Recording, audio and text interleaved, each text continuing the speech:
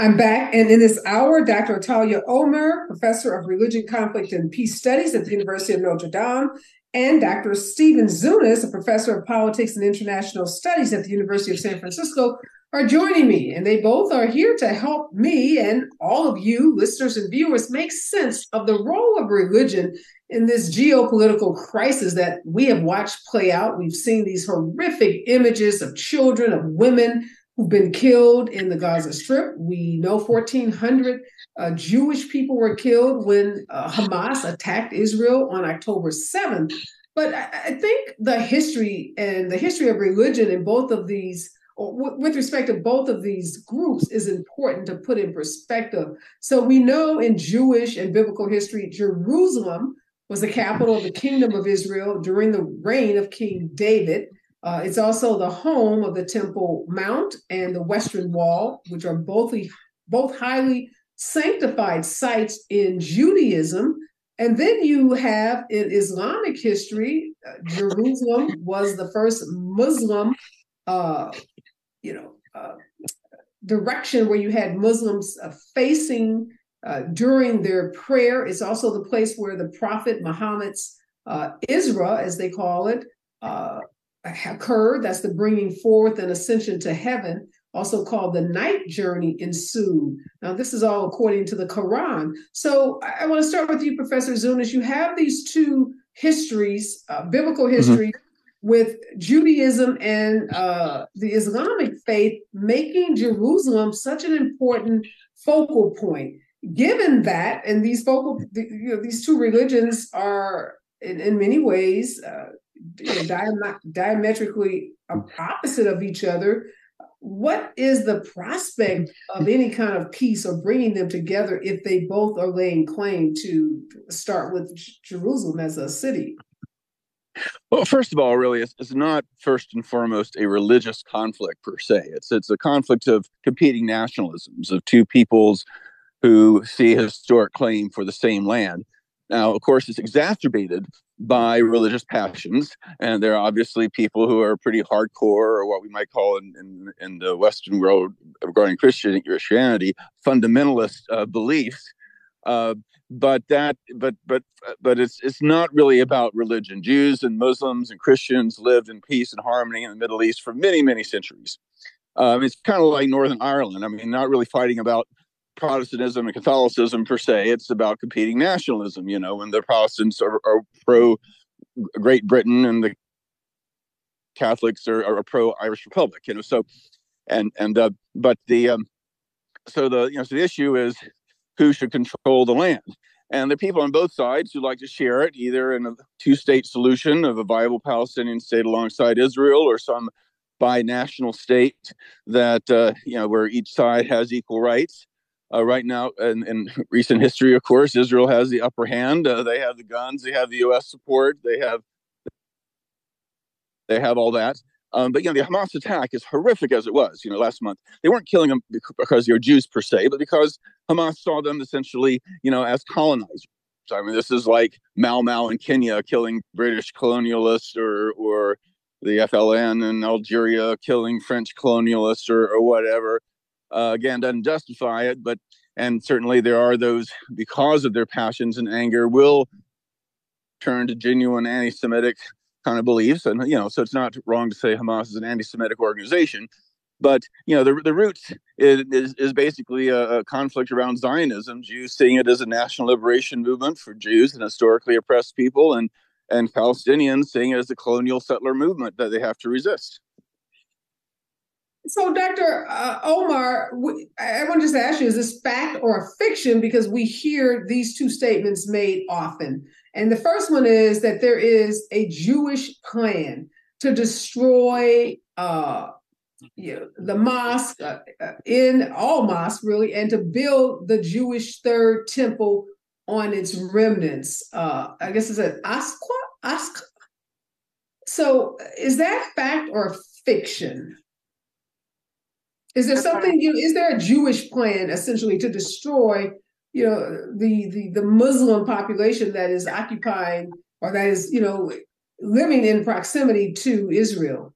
Yeah, I think you referred specifically to the a particular movement called the Third Temple movement that is fixated on the destruction of the Al-Aqsa Mosque, the site of the ascension of, in the Quranic narrative, the ascension of Muhammad, the Prophet, in the night journey that you refer to in the introduction. But I want to walk back just a moment in order to get to your question. It is I completely agree with Professor Zunes' argument that it's not at the core the issue. What we see today unfolding is not about religion. And this is very, very critical because we don't want to abstract the conversation from the concreteness of the reality of domination, of occupation, of settler colonialism, and also this notion of the point about the competing nationalisms that do intersect with particular understanding in the context of Zionism, Jewish nationalism, with a particular reading of Jewish history and identity, and that and kind of a key point is to recognize that when we talk about religious traditions, we talk about historical realities, embodied and embedded historical realities that are shifting and dynamic and changing, and that every religious tradition is internally contested, and there are multiple understanding of what does it mean. And in fact, Zionism, Jewish nationalism, as a movement emerged in Europe in the late 19th century in a particular context, and in fact, most of the rabbis, most of the religious people at the time, really looked at Zionism as a completely heretical movement, as a subversive movement, because it talked about a return to the land in historical time, not in the meta-historical time, waiting for the messianic moment. And it understood itself as human initiated rather than divinely initiated. So in fact, Zionism as a movement was totally subversive within the religious tradition. And finally, I get to your point about the plan to destroy the Al-Aqsa Mosque, the Haram al-Sharif. So there is a current within modern Jewish Zionist history that coalesced and grew over, especially since 2000. The year 2000 grew in terms of its influence that is focused explicitly on the overtaking or the destruction of the site, or introducing Jewish presence in the site in violation of long status quo of this site that is considered to be a waqf, an endowment, a Muslim endowment, meaning that Muslims are the caretakers of the place. And so over the years, you saw more and more incursions of Jewish settlers and activists that are influenced by particular kind of very extremist reading and understanding of Israel, and they've become stronger and stronger in recent years. And in fact, some of those elements within this movement found themselves in strong position of influence in Netanyahu's current coalition. So let me ask you this, Professor Zunes. You said that obviously we shouldn't lose sight of the fact that this is at the core nationalistic movements on both parts of both the Palestinians, I assume you're saying, and the Jewish community. Is this fact or fiction that Muslims, and maybe it's not all Muslims because that would be too broad, but maybe it's just Hamas. Does Hamas hold the annihilation of Jews at the core of their belief? Is that fact or fiction? Well, they certainly don't want Jews in their land. maybe don't want to kill Jews world over, but they do. They see basically all the Jews as colonists, as part of an imperialist movement to take their land, and definitely want them out of there by either by mass deportation or by mass killing. Now, of course, there are hardline parties in Israel, including those in the coalition government that's ruling Israel right now, that want to physically expel and kill, virtually all the Palestinians as well. So there are hardliners on either side. I should also mention that Hamas does not represent the majority Palestinians. The last time they had an election back in 2006, they did get a plurality of the vote in the parliament, but that was more of a protest vote over the corruption and ineptitude of the more moderate secular Palestinian Authority. It wasn't an endorsement necessarily of their extreme, kind of ideology. And they're able to seize the Gaza Strip by force after Israel withdrew from there, when the Bush administration attempted a coup to try to force Hamas out of the Palestinian parliament, and they staged a counter coup and ended up taking it over. So in other words, I don't want to downplay the extremism of Hamas. They really are bad news, but I want to emphasize to your listeners that that's not the way most Palestinians feel. That's not the way the recognized Palestine Authority, that controls some segments of the West Bank, feels. That the majority of Palestinians are willing to live in peace with Israel, but Hamas is definitely very extreme. You raised such a good point, and one of the questions I have that is kind of puzzling to me is, we talk about Hamas and we talk about the Palestinians, and we use these terms, we're grossly generalizing like all Palestinians or all of Hamas. How large of the Palestinian population that's in the Gaza Strip, like what percentage of that would represent this extremist Hamas wing? Because my little undeveloped brain about war tactics, it seems like to me that if we could identify who Hamas is, there must be some better, more surgical, more tactical way to eliminate them without the casualties that we're seeing of Palestinians that aren't a part of Hamas. So do we know what those numbers are? Well, they rule Gaza Strip as an authoritarian state in a sense. I mean, they ban opposition and that sort of thing. So it's hard to tell. The siege that the Israelis have put on the Gaza Strip, the fact that every few years they've had these horrific bombing campaigns and things like that, have radicalized the population. I mean, they could have as much as a quarter to a third of popular support. But what we're dealing with right now is the fact that there are only about 30,000 Hamas fighters total, and Israel is bombing a crowded urban enclave, essentially a ghetto, of 2.2 million people. And that of the 12,000 people who have died, 80 to 90% of those have been civilians. We're talking as many as 4,000 children, who have been killed by this one of the heaviest bombing campaigns in world history. 11,000 bombs have fallen on these on the enclave. I mean, this is a slaughter of epic proportions, and it is really a war crime, by any measure. And so let me ask you this: okay, that the United States, for giving me that number, the Biden administration, I'm saying thank you for giving me that number, because I have not heard that number. I've been wondering how come we can't quantify this better. So, Dr. Omer, there are 30,000 Hamas fighters.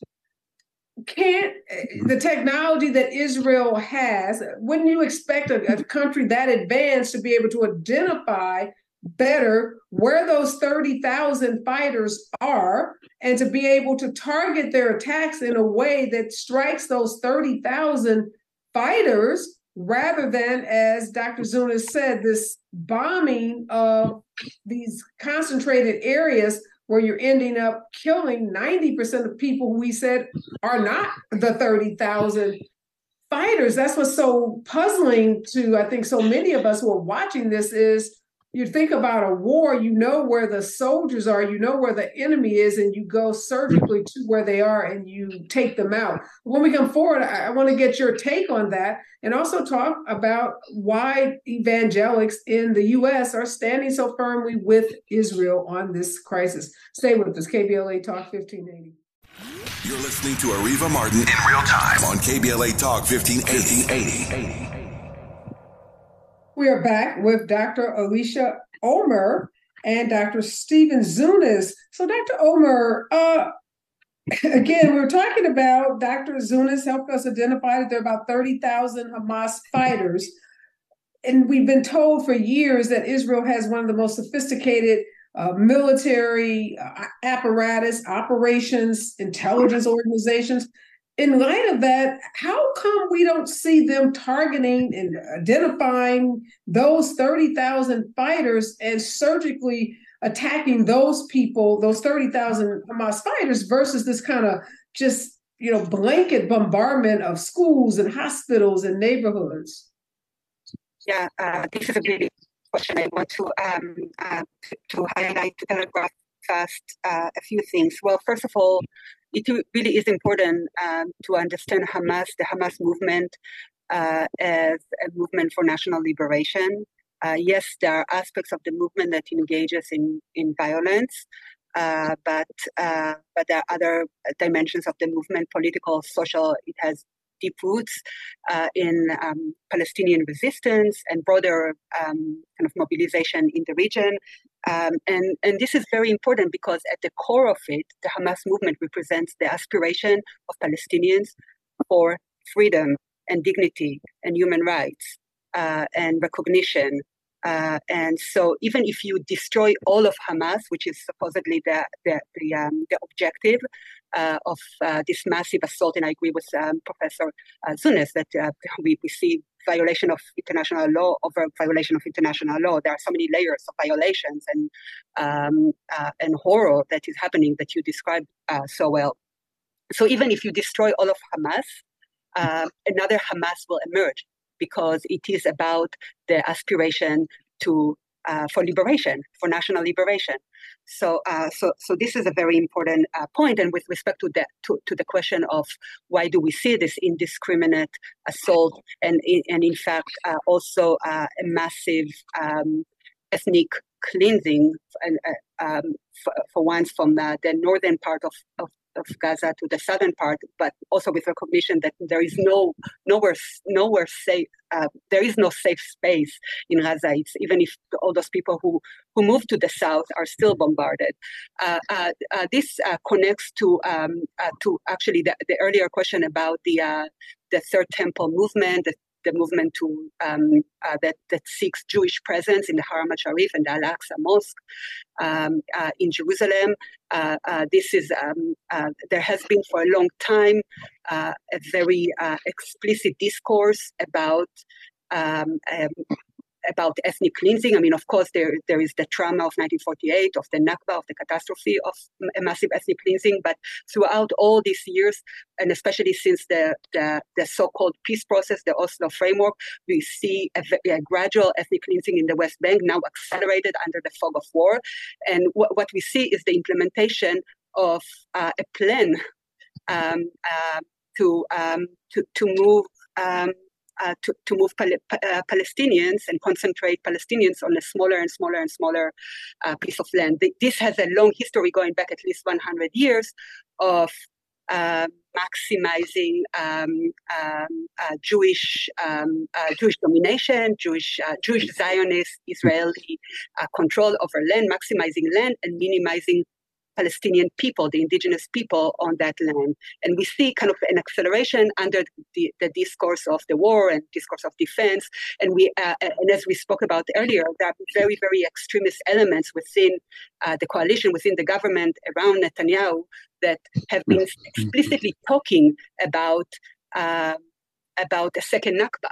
And for many Palestinians, they experience the images of people moving in mass from the north to the south of Gaza really is triggering that foundational memory of this ethnic cleansing. So this is also connects to the point that, and of course, the discourse of defense, self-defense, really from the perspective of Israel, presumably gives a cover. Of course, this is crumbling very quickly with the opposition.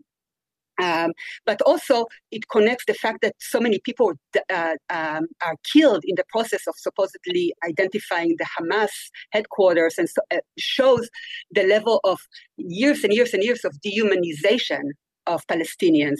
I mean, you heard some officials like Naftali Bennett, or former Prime Minister of Israel, explode on a TV interviewer who asked asked him about Palestinian civilians. Like, there is no such thing. I mean, why are you asking me about Palestinian civilians? So that really illuminates the level of dehumanization that undergirds this assault. And so is Dr. Zunes, is that dehumanization that Dr. Omer just talked about, is that why we don't see Israel trying to isolate those 30,000 fighters and just annihilate them? Is it really a bigger strategy? Exactly. I mean, really, it is a racist government. Let's be clear. It is a racist government that doesn't care about Palestinian lives, that they are quite explicit. I mean, Israel has built what Amnesty International, Human Rights Watch, United Nations, what Israeli human rights groups like B'Tselem have called an apartheid system. This is not that different than what we saw in white-ruled South Africa for many years. That they are. Okay, hold on a second, Dr. Zunes. Dr. Zunes, hold on a second. So you just said something very important, apartheid South Africa, something that all of my listeners and viewers can identify with. The U.S. fought against that apartheid system. How is it, if this is similar to that we saw in South Africa, how is it that we now have Joe Biden and the administration, not just Biden, but the Senate and Congress, wrapping their arms so tightly around Israel? Well, I mean, there's a whole combination of factors. I mean, Israel's considered an important strategic U.S. ally. Remember, the U.S. supported these regimes in Central America in the 1980s that were slaughtering all sorts of people. We were supporting Saudi Arabia in recent years when they were bombing Yemen. They killed tens of thousands of people in that war. Our own government carpet bombed Vietnam, and killing countless people there. I mean, they're in our foreign policy. We are quite willing to go against our democratic values, especially if the victims are people of color. I mean, in the apartheid era, Reagan was supporting South Africa and opposing campaigns for boycott, divestment, and sanctions there, just like Biden does. I mean, it's sad. And the thing is, what's interesting is that 80% of Democrats, in fact, 2/3 of Americans overall, support a ceasefire.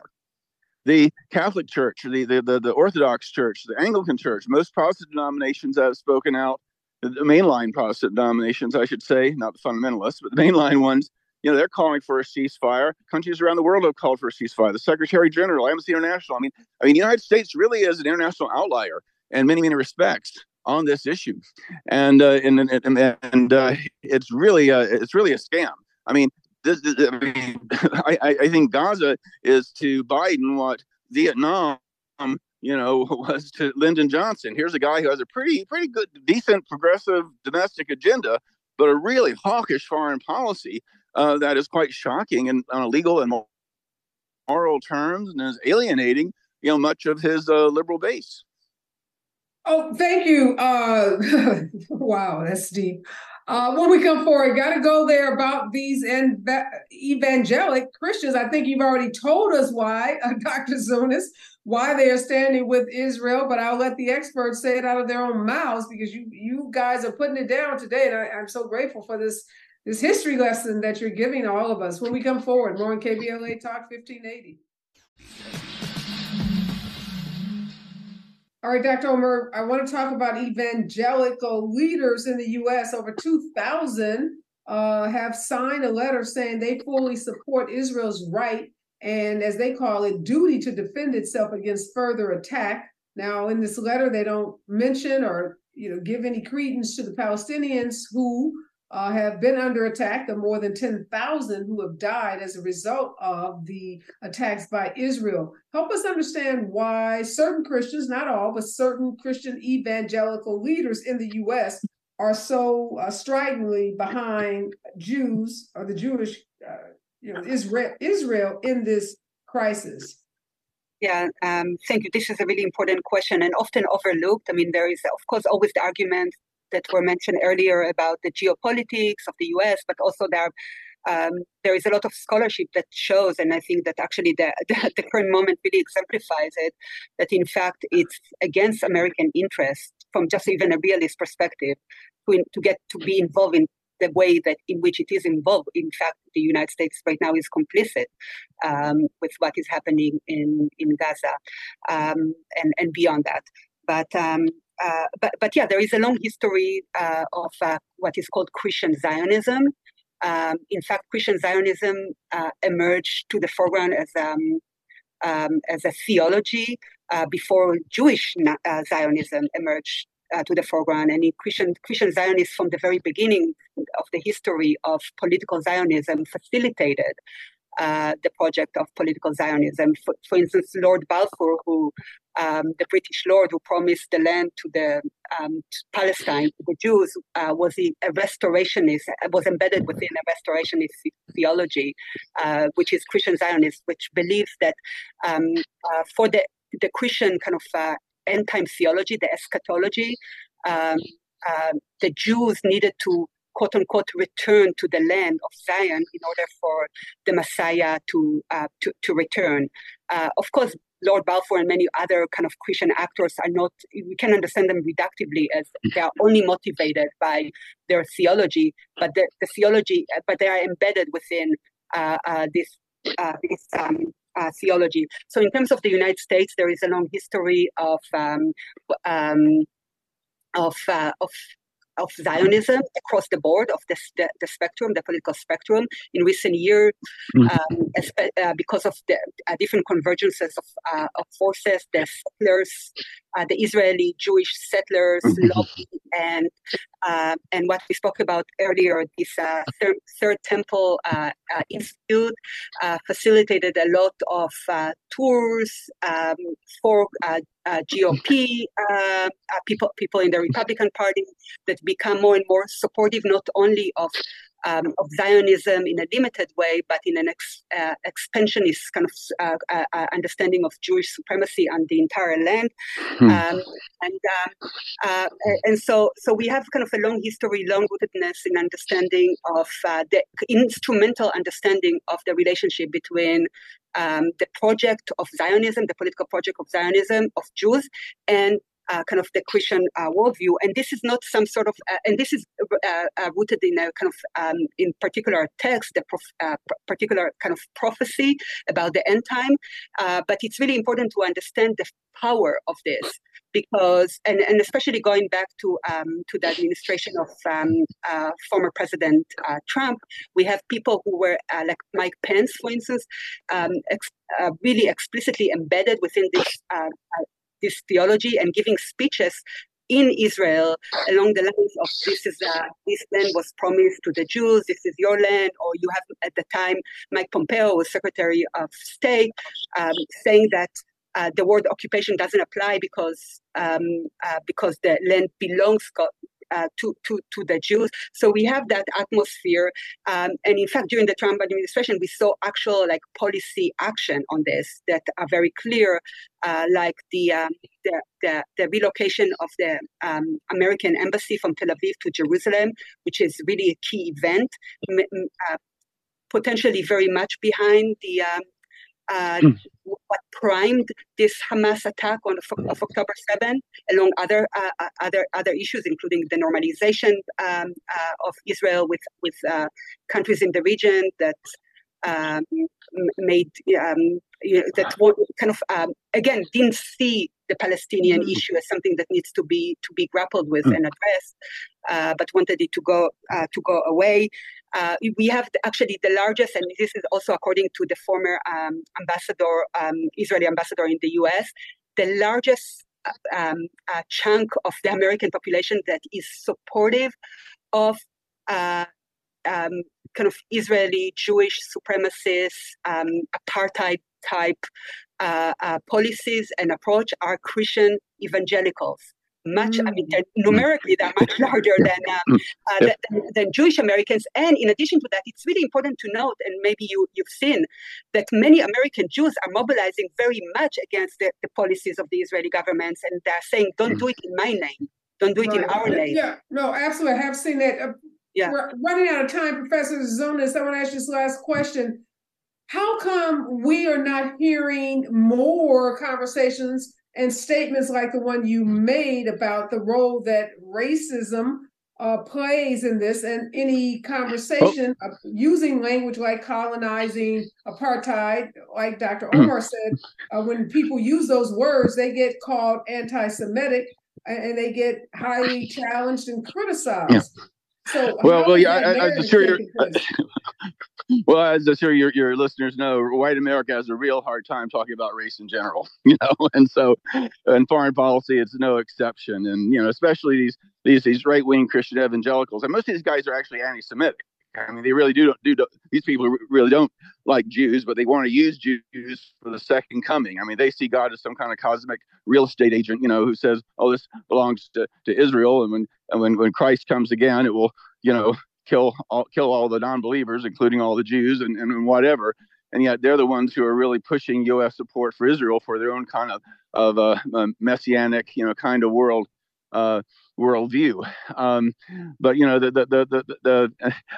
they say the return of Jews, part of God's promise, but that happened back in Babylonian exile. That happened a couple thousand years ago. This is modern Zionism is not the fulfillment of biblical prophecy, whatever they might say. But back to your question, the idea is that if these are white people being bombed, by Israel, we wouldn't have this kind of thing. Like when Serbia was ethnically cleansing and bombing Kosovo because of terrorism from the KLA, the U.S. turned around and started bombing Serbia. We defended these people. We were defending. We get all upset about Russia bombing civilians in Ukraine. I mean, Israel's killed more civilians in the past 5 weeks than Russia has killed Ukrainian civilians in the past 20 months. Yeah, we're all upset about these white Ukrainians dying under Russian bombs and invasion, and yet we're defending Israel when it goes. So yeah, this is very much about racism. I think it's really incumbent that we talk about this quite frankly, and that again, this doesn't justify Hamas terrorism or anything like that. But we are talking about Israel. I mean, and again, it's not all Israelis and certainly not all Jews, but the Israeli government is a pretty overtly racist state, and the U.S. is aiding and abetting it. I mean, something. If Biden was agreeing with, like I say, all the major mainline churches have come out for a ceasefire. Only the fundamentalist churches are supporting Israel's war. Biden side with the fundamentalists on LGBTQ issues or abortion or whatever, white liberals would be freaking out. But when he's siding with them on killing people of color, Biden is still considered this nice progressive Democrat. So yeah, the racism issue is pretty core here. I'm really glad that you're emphasizing it here.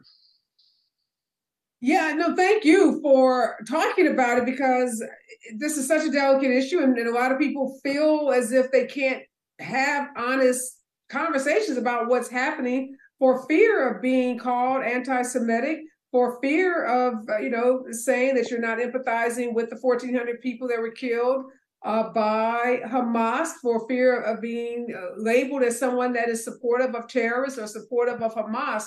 So I thank both of you, Dr. Zunes and Dr. Omer, for your honest and accurate assessment. We've got to have honest conversations like this if we're going to have an understanding of what's happening in that region, and if we're going to be able to hold our government in the U.S. account for the role that we are playing in the atrocities that we are really watching unfold before our very eyes. We are out of time. Such an interesting conversation. Thanks so much to both of you for your brilliance, your knowledge, and for sharing it with us today. I'd love to have both of you back as we continue to try to unpack what's happening in this region, because it is having a profound impact on our politics in the U.S. as we move forward to our presidential election. So again, thank you for joining us.